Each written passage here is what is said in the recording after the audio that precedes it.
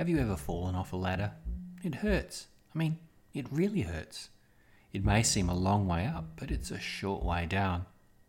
In the Bible, Jacob had a vision in which he saw a ladder reaching from earth into heaven. It's a logical exit strategy. This podcast is all about the things we should seriously think about giving up to keep our health. And if we're going to give up anything, ladders should be next on the chopping list.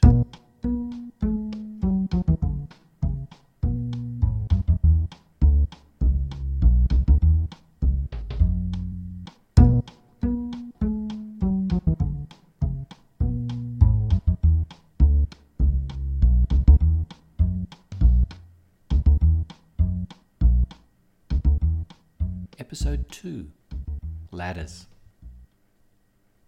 In order to break a strong, healthy bone, we need to be struck by a force greater than our own weight falling down. In other words, we'll probably need to fall off a height, like a cliff or a roof.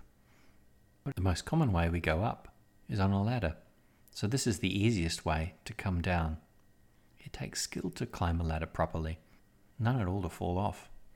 This is why when we say something is ridiculously simple, that it seems as easy as falling off a ladder. In the days before logging trucks, it used to be said that it was as easy as falling off a log. Because, in fact, floating trees down large rivers was a practical way to drive them to American sawmills. To prevent misdirected logs from simply blocking the river, the lumberjacks would carefully balance on top of floating logs. Because trees are round in cross-section, just like a wheel, the logs then would start rolling, dumping their jockey into the water.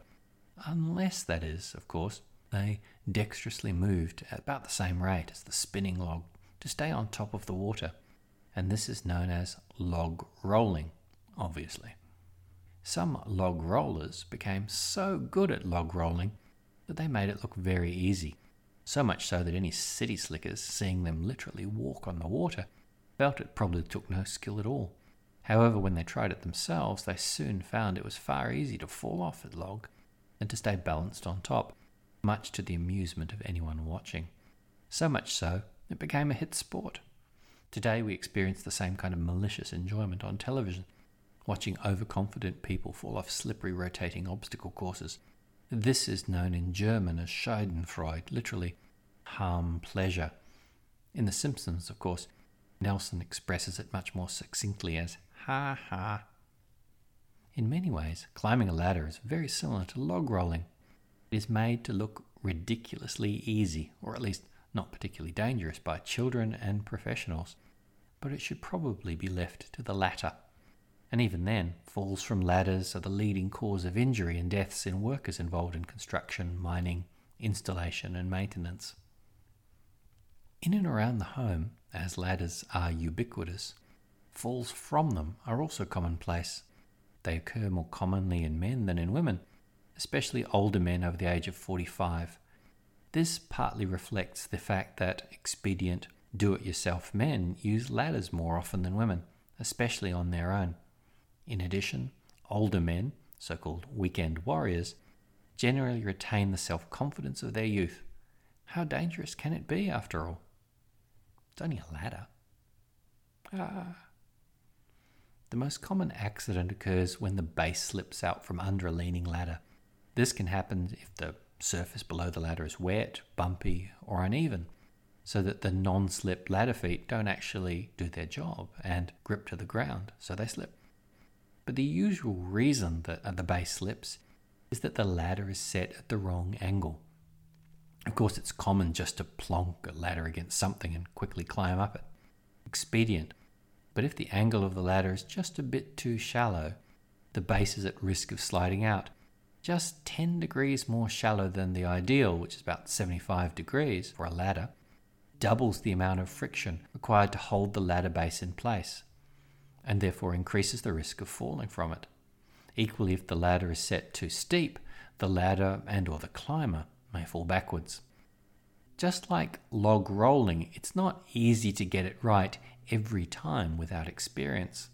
The simple solution is to have someone at the bottom of the ladder securing the base and assisting the climber. It also pays to ascend slowly, which puts less stress on the base. Folded step ladders are always set at the right angle for the spreader is in a locked position. So except when the ground is particularly uneven, step ladders are comparatively safer than leaning ladders. However, it's still possible to fall off them, especially when mud, snow or water is on the rungs, or when we're crazy enough to be carrying things like boxes, paint tins or tools up the ladder, and this upsets our balance and lessens our tenuous hold. The risk of falling is reduced when we're going up, when at least both feet and one hand, or both hands and one foot, are in contact with the ladder at all times. In other words, 3 points of contact. If we have something in our hand, then at some points there are only 2, and that doubles our risk of falling. Finally, it is said to be unlucky to walk under a ladder. Obviously, this is to the advantage of the one up the ladder not wishing to be bumped off, not for the one walking underneath. Also, if someone were properly holding the ladder base, we'd walk around, never think of walking under.